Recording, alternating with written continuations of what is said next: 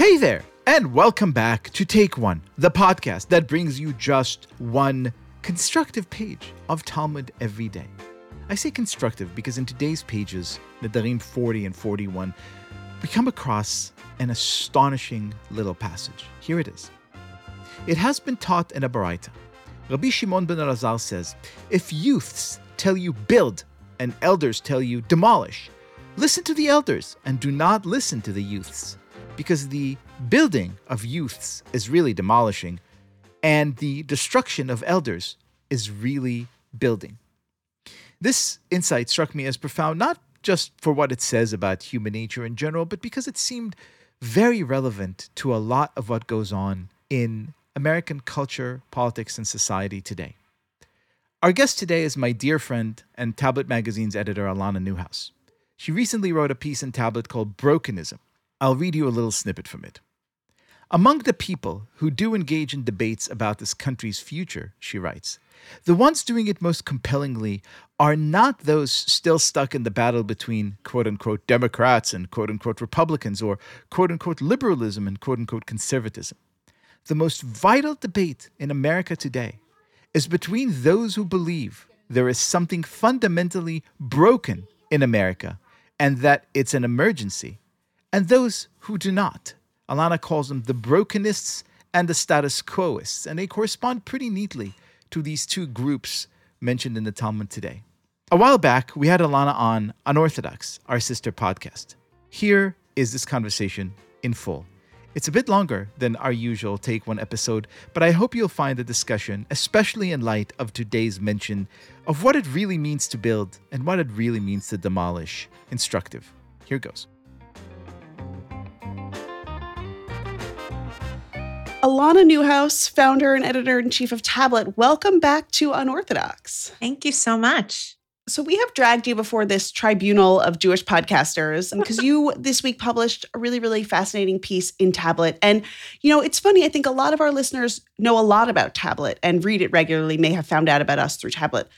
There are other listeners who actually probably don't necessarily have any window into Tablet. And so I like the idea of bringing you on just to sort of, bring all of our listeners a little bit more into the Tablet orbit and to sort of get a little window into what goes on over there. And I think this piece called Brokenism does a really, really nice job of sort of casting sort of the broader Tablet world for readers and for listeners. So tell us about this piece. So the piece tries to articulate what I see as the most compelling debate right now around the future of America.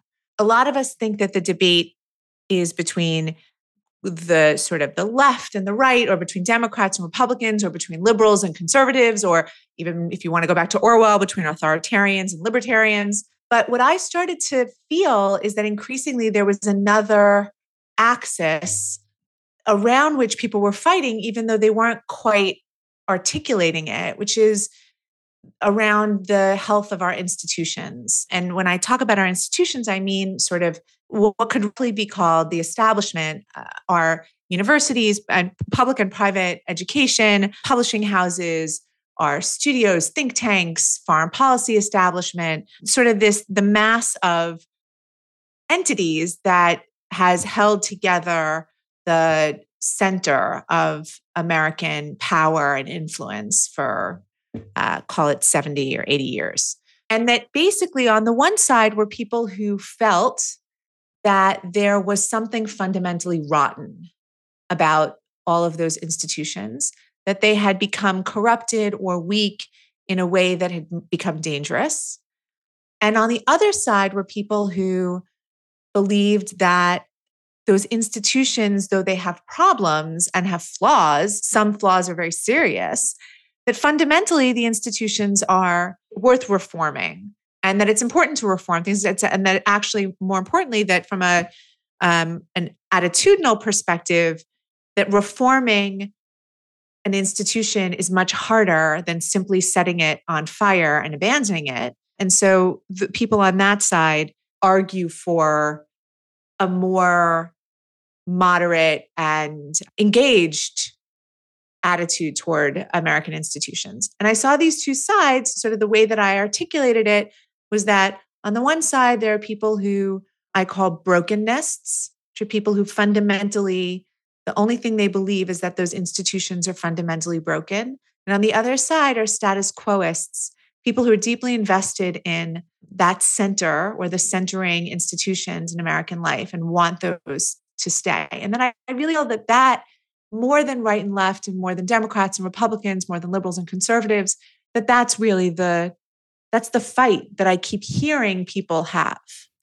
Alana, before we take this any further, I would like to give our listeners a taste of this piece. First of all, because I think it's absolutely gorgeous. And second of all, I think it would help everyone to get a sense of what it is you're talking about when you talk about brokenness. Could you read a little bit from the very top of the piece?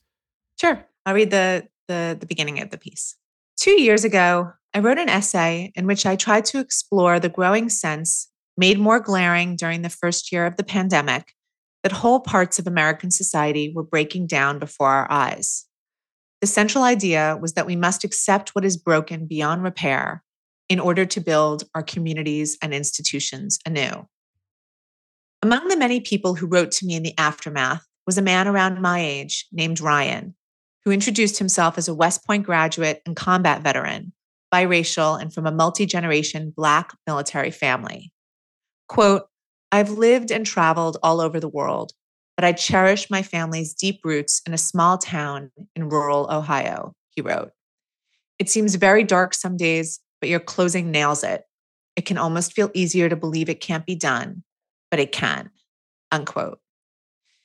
As I did with many others who wrote me heartfelt notes, I reached out to Ryan and asked for Zoom. It turned out we had more in common than either of us had guessed, and we began a correspondence that's endured since then. At one point last year, Ryan said something that struck a nerve. Quote, "I don't know what I identify as these days because everything has gotten so scrambled. I'm not a Democrat or a Republican. I don't even think I could define myself narrowly as either a liberal or conservative anymore. The one thing I know that I fundamentally do believe is the premise of your piece, that the dominant institutions of American life, in education, in the arts, in politics, are either totally broken or so weak or corrupt that they're becoming irrelevant.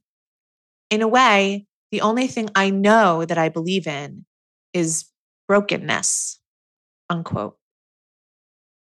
Alana, as you well know, that resonates very strongly with me. That's exactly how I feel. I mean, I've written about this on Tablet, about feeling completely, not just politically homeless in the current kind of, Republican, Democrat structure, but also kind of really confused by the terms of the conversation. Because all of a sudden, you see, for example, so much of our conversation about technology and social media, and the boundaries are so incredibly blurred. Like, can you really call yourself a liberal or even a progressive if you essentially believe in giving technology companies the rights to censor people whose opinions you don't like? No, it's ridiculous. In the fight when we were experiencing, the COVID-19 pandemic, could you really call yourself pro-science if you routinely pick and choose tidbits that serve your purpose and immediately discard any opposing point of view as not just illegitimate but dangerous to the health and well-being of many?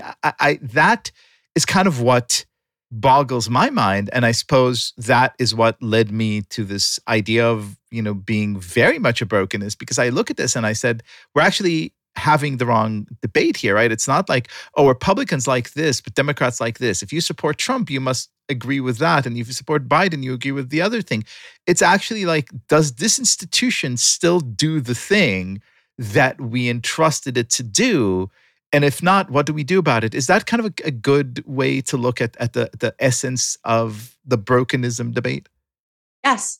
Another good example is school closures during COVID, which were, as has been over and over again shown and proven, were quite detrimental to the most vulnerable among us. So kids with disabilities, kids with special needs, kids in the poorest and most challenged districts were the ones that suffered the most from school closures, which lots of people said right at the time was going to happen. And it felt like all of the public figures and many of the representatives of those institutions ignored that idea. And it almost felt like there was a fever that had captured them. It feels to me like questioning those authorities and questioning their judgment. It's not that they're always going to get it wrong. It's not that there's something, although in certain cases, maybe there's something fundamentally corrupt or decayed about it. But the point, the perspective of people who are brokenists, even people who 2 or 3 years ago found themselves very engaged in institutions, is what if I need to question public figures and institutions and representatives because I believe that they may be, maybe even due to technology, vulnerable or susceptible to judgment that I think is wrong. So just to kind of clarify this, one of your strongest internal critics at Tablet Magazine about this point of view has been me, I think it's safe to say. One of the things I don't fully understand that I hope you can help me understand even better than your piece, Brokenism, does, is whether it's the case that all institutions are broken.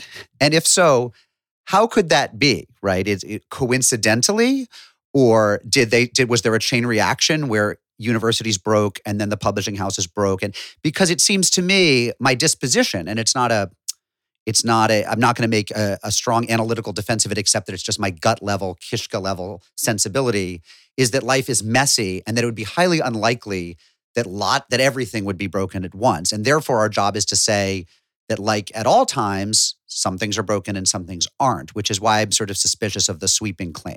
Yeah. The short answer to your question is no, of course not. So it's not that all of a sudden everything died at once. But there is something that did happen, which is technology. And technology is a very distinct change that happened.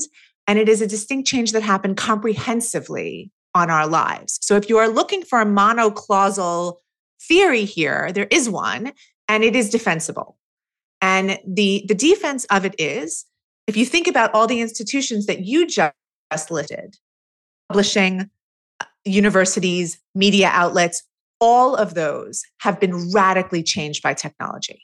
Not to mention every other aspect of our lives. And this is the thing that I say all the time.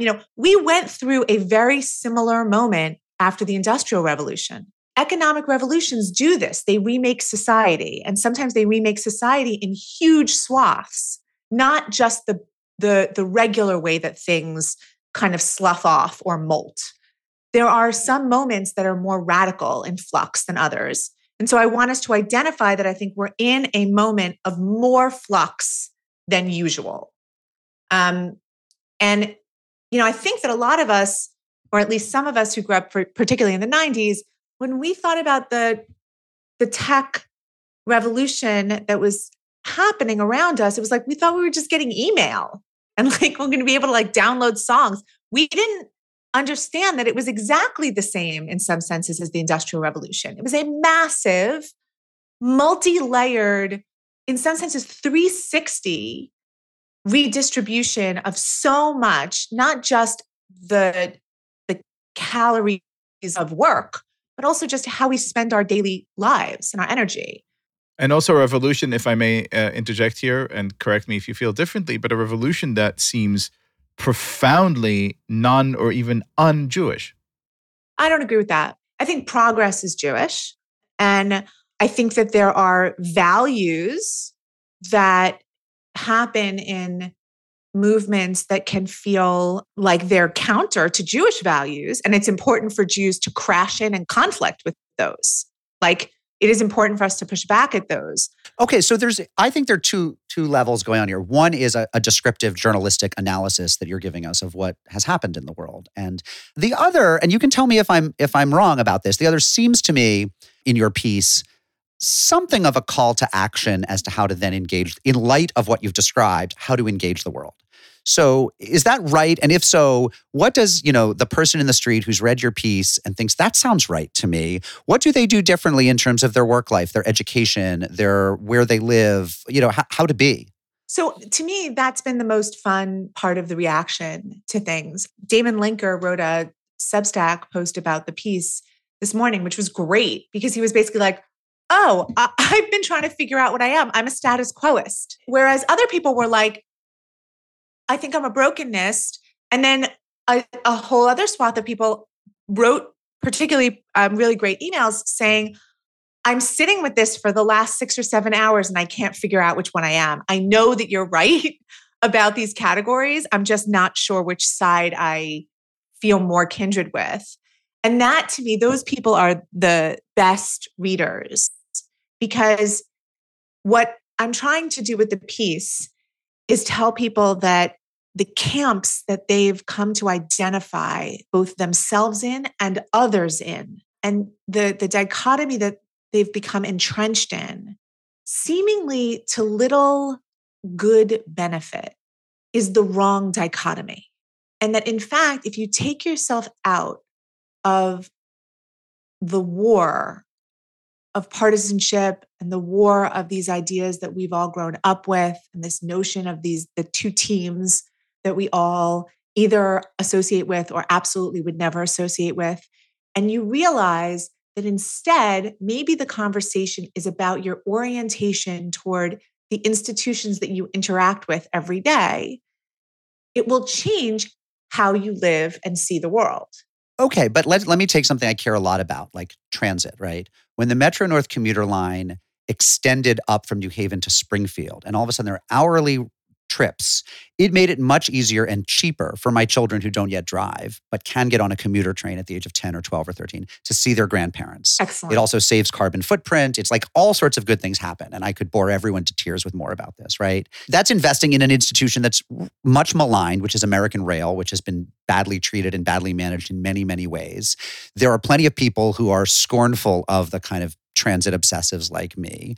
But I hope that a brokenness would say, like, yeah, like if a politician is running and part of their platform is we're going to raise your taxes $1 a month to fund extending light rail, that like a brokenness could get on board with that? Or is there like are there ways in which a brokenness is still going to engage policy, including policy around some institutions that are, somewhat hobbled, but are in my lifetime going to do a better job than whatever new thing we're going to come up with in the next several decades? So the great thing about America is with 330 million people, right? Even if I say everyone exists on a brokenness status quo spectrum, where you exist will allow you to contribute in the way that you want to. So for example, in your case, I might say to you that you would take the example of this great new rail line and say, why doesn't everyone else have this?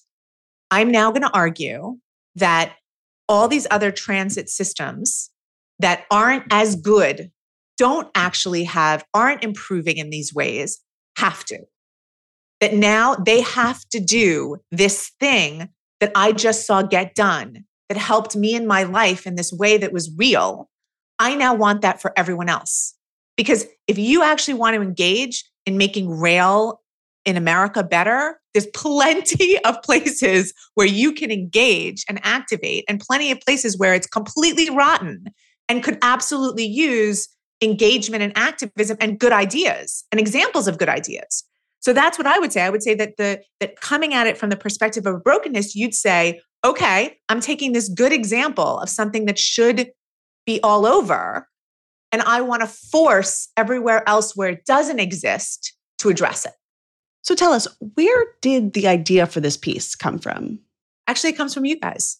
So our conversation this summer, for our listeners, over the summer, the four of us, Liel, Stephanie, and Mark, and then myself, started a conversation about some of the conflicts that were emerging out of Tablet's coverage. I have an editorial strategy the way I have a parenting strategy, which is to say, like, I don't know it until after it's happened. Which is only walk in the room when you smell smoke. Exactly. What I really mean is that over the past few years, we just let people write things that we find compelling and interesting. And what we found is that there are lots of different kinds of pieces in Tablet, but the kinds of pieces that crash into each other or have come into conflict with each other are, on the one hand, pieces that seem to take as a given trust in American institutions, including the American federal government, including public figures, including major corporations and universities, and also sort of populace, and sort of assume their value and assume their rightness. A bunch of our readers find those pieces silly and frankly, at worst, kind of dangerously naive. On the other hand, we have a set of writers who write pieces that are rooted in a deep skepticism of what I think a lot of us would have described as settled wisdom, things that we just accepted as good or as at least working. And these writers attack those things, sometimes very aggressively, and sometimes in language or posturing that the other half of our readers finds paranoid, crackpot, and even dangerous. Those are, by the way, all great adjectives to describe me, so thank you. You contain multitudes, Leo. He contains both crackpot and paranoid. With a soupçon of danger. I find both of these kinds of pieces compelling, personally, which is why I like that we were publishing both of them. But increasingly, I found that readers were getting confused. And they were confused about which one Tablet really believed. And I kept trying to explain, often helter-skelter around this or that piece and to different kinds of readers, that I found value that as an institution, as a magazine, I believe that we found value in publishing all of them and all kinds of pieces and all kinds of perspectives. And somehow people couldn't quite understand why. These conflicts were emerging around different pieces in different precincts. So different groups of readers found different pieces of Tablets, quote unquote, controversial or deeply problematic. And I am constantly the recipient of everyone's fury, and often fury coming from completely different directions about completely different pieces. But that sometimes also bleeds into the staff, and the fights that the pieces cause externally are also fights that they're causing internally.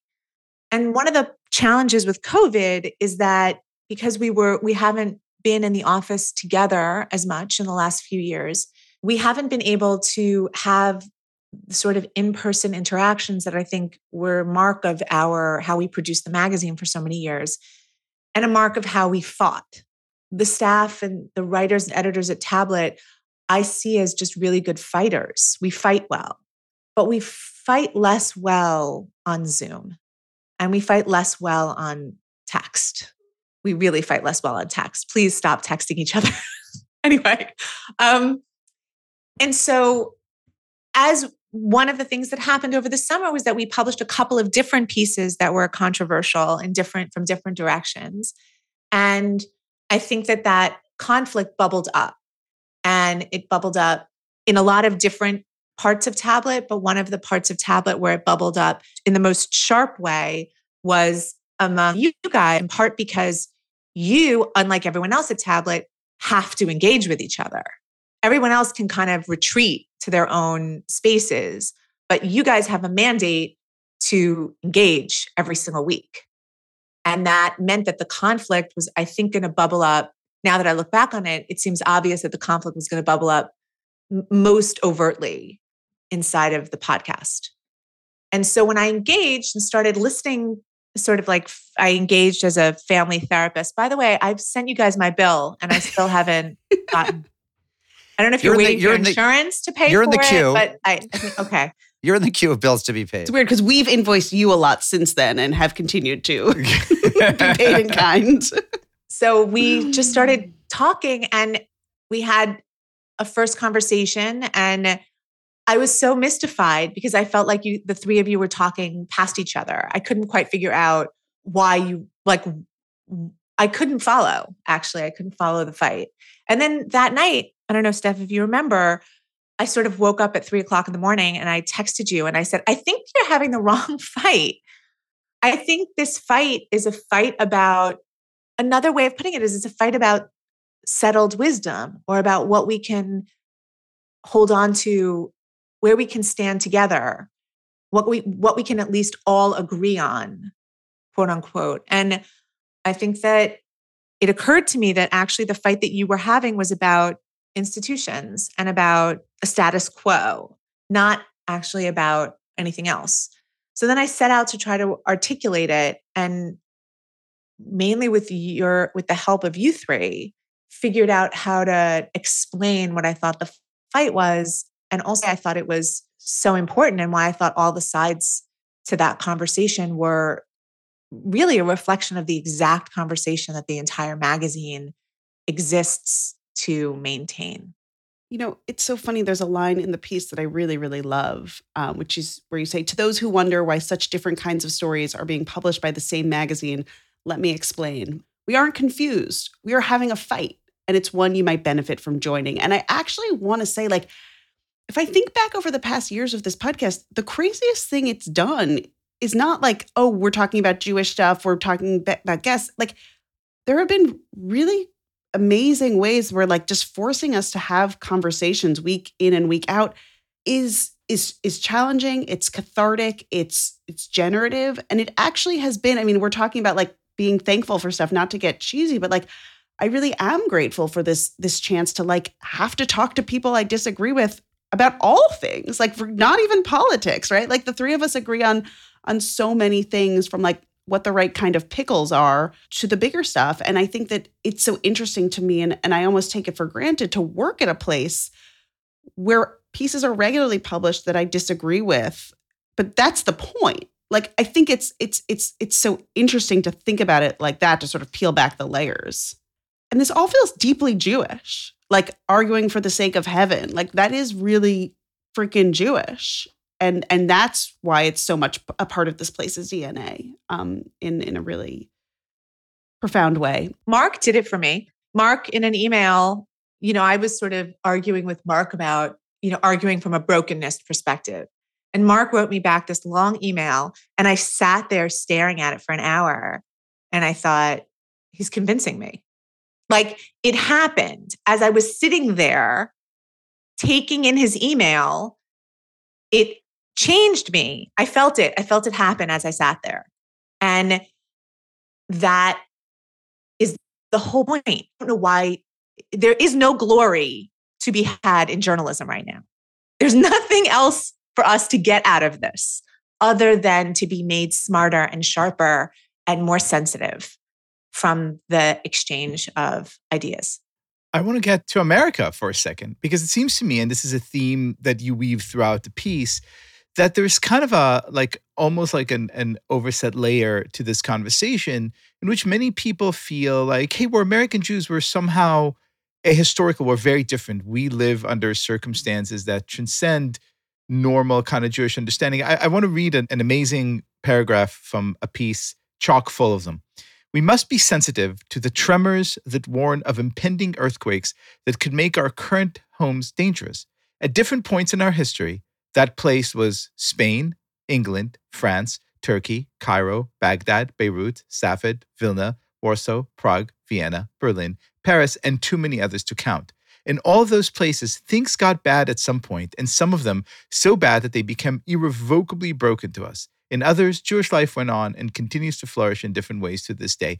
Do you think there's something kind of uniquely challenging about the way so many of us American Jews attach ourselves to the notion of America as a malchut shel chesed, to borrow a quote from Rav Moshe Feinstein, a kingdom of graciousness and good? I'm sure, but if that is a problem, it's a problem I also have. I'm a profound believer in this country for a bunch of emotional reasons, but for also a couple of pretty rational ones, I believe. One of which is that the country has built into its genetic material both prizing or valuing of liberty and freedom, personal freedom, which to me is a first principle that allows it to it has a moral rudder that it can come back to. But more importantly, the country literally runs on revolutions. We run on change. The other list that's in my piece is a list of the things, the eras and the moments that America has been through that were genuine crises. I can't imagine what it must have been like to be in this country around and after the Civil War. And sometimes I look at us and I think, I feel an urgency about this moment. But think about what it must have been like to be in the country then. The temperature had to have been 15 degrees, 20 degrees hotter than anything we feel now. And they got through it. And they got through it even much better than they were before.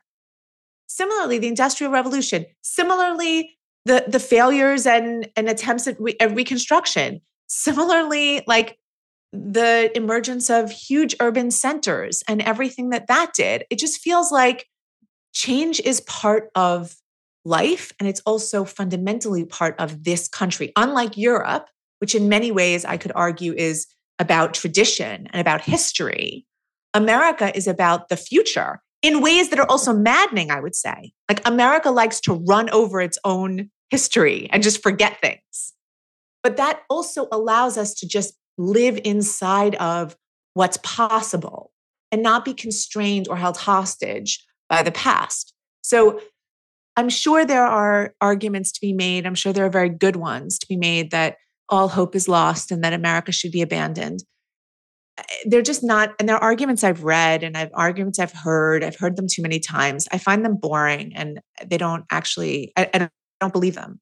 So I think if one's looking for a real America pessimist, I'm not so sure I'm your girl. But you are our girl for a Jewish conversation, right? You run a Jewish magazine. This was published in it. And in many ways, this dichotomy animates a lot of the spirit of Tablet today. So tell us, why is this a Jewish conversation? Like, why is this something that Tablet is interested, that you're interested in? And why is this something that Jews should be paying attention to? I think if you boil this conversation down to one about brokenness, which is what I tried to do, you all of a sudden realize why it's a Jewish conversation. Because Jews have, as part of our history, an experience of encountering institutions as well as sometimes communities and whole societies that in one way or another, in small ways or sometimes in incredibly big ways, have become broken to us. And so we've had to learn to hone our perception of the cracks in the foundation. And we've also had to learn we can't just get up and leave somewhere every time there's a little chip in a cornerstone, right? That also would not have made Jewish history as vibrant and exciting as it has been, and tragic and challenging. But the point is you can't just be a hysteric. You're not just going to look at things and be like, oh my God, but I'm still a bit messed up. I have to run away right now. On the other hand, if the ceiling starts falling down on your head, you probably need to get your kids out, right? And part of what Jewish history has been about is it's been about how do we watch our world, both for our own safety and good lives, but also for the safety and good lives of those around us, and be able to engage in ways that save what can be saved, fix what can be fixed, and abandon what needs to be abandoned. To me, fundamentally, that feels like a Jewish enterprise. So I've talked a lot in the past about what I think the Jews owe America. And I think this is what we owe America. We owe America our engagement with its own health and with the health of its institutions so that we can maybe make it better. This was great. Ilana, thank you so much for coming on the show. Thank you guys so much.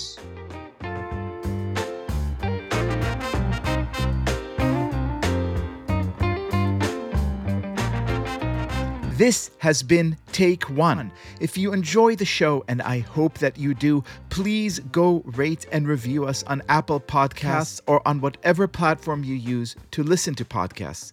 And get your Take One t-shirts and mugs at tabletstudios.com. Each week, we will be releasing new episodes Monday through Friday, covering the entire weekly portion of Daf Yomi. Take One is a Tablet Studios production. The show is hosted by me, Leah Leibowitz, and is produced and edited by Daron Ruskay, Quinn Waller, and Ellie Bly. Our team also includes Stephanie Butnick, Josh Cross, Tanya Singer, Courtney Hazlett, Robert Scaramuccia, Mark Oppenheimer, and Sarah Fredman-Nader. For more information, go to tabletmag.com/take1 or email us at take1@tabletmag.com. You could find us on Twitter at take1duffyomi or join our Facebook group by searching for Take One Podcast. I hope we have made your day a little more Talmudic.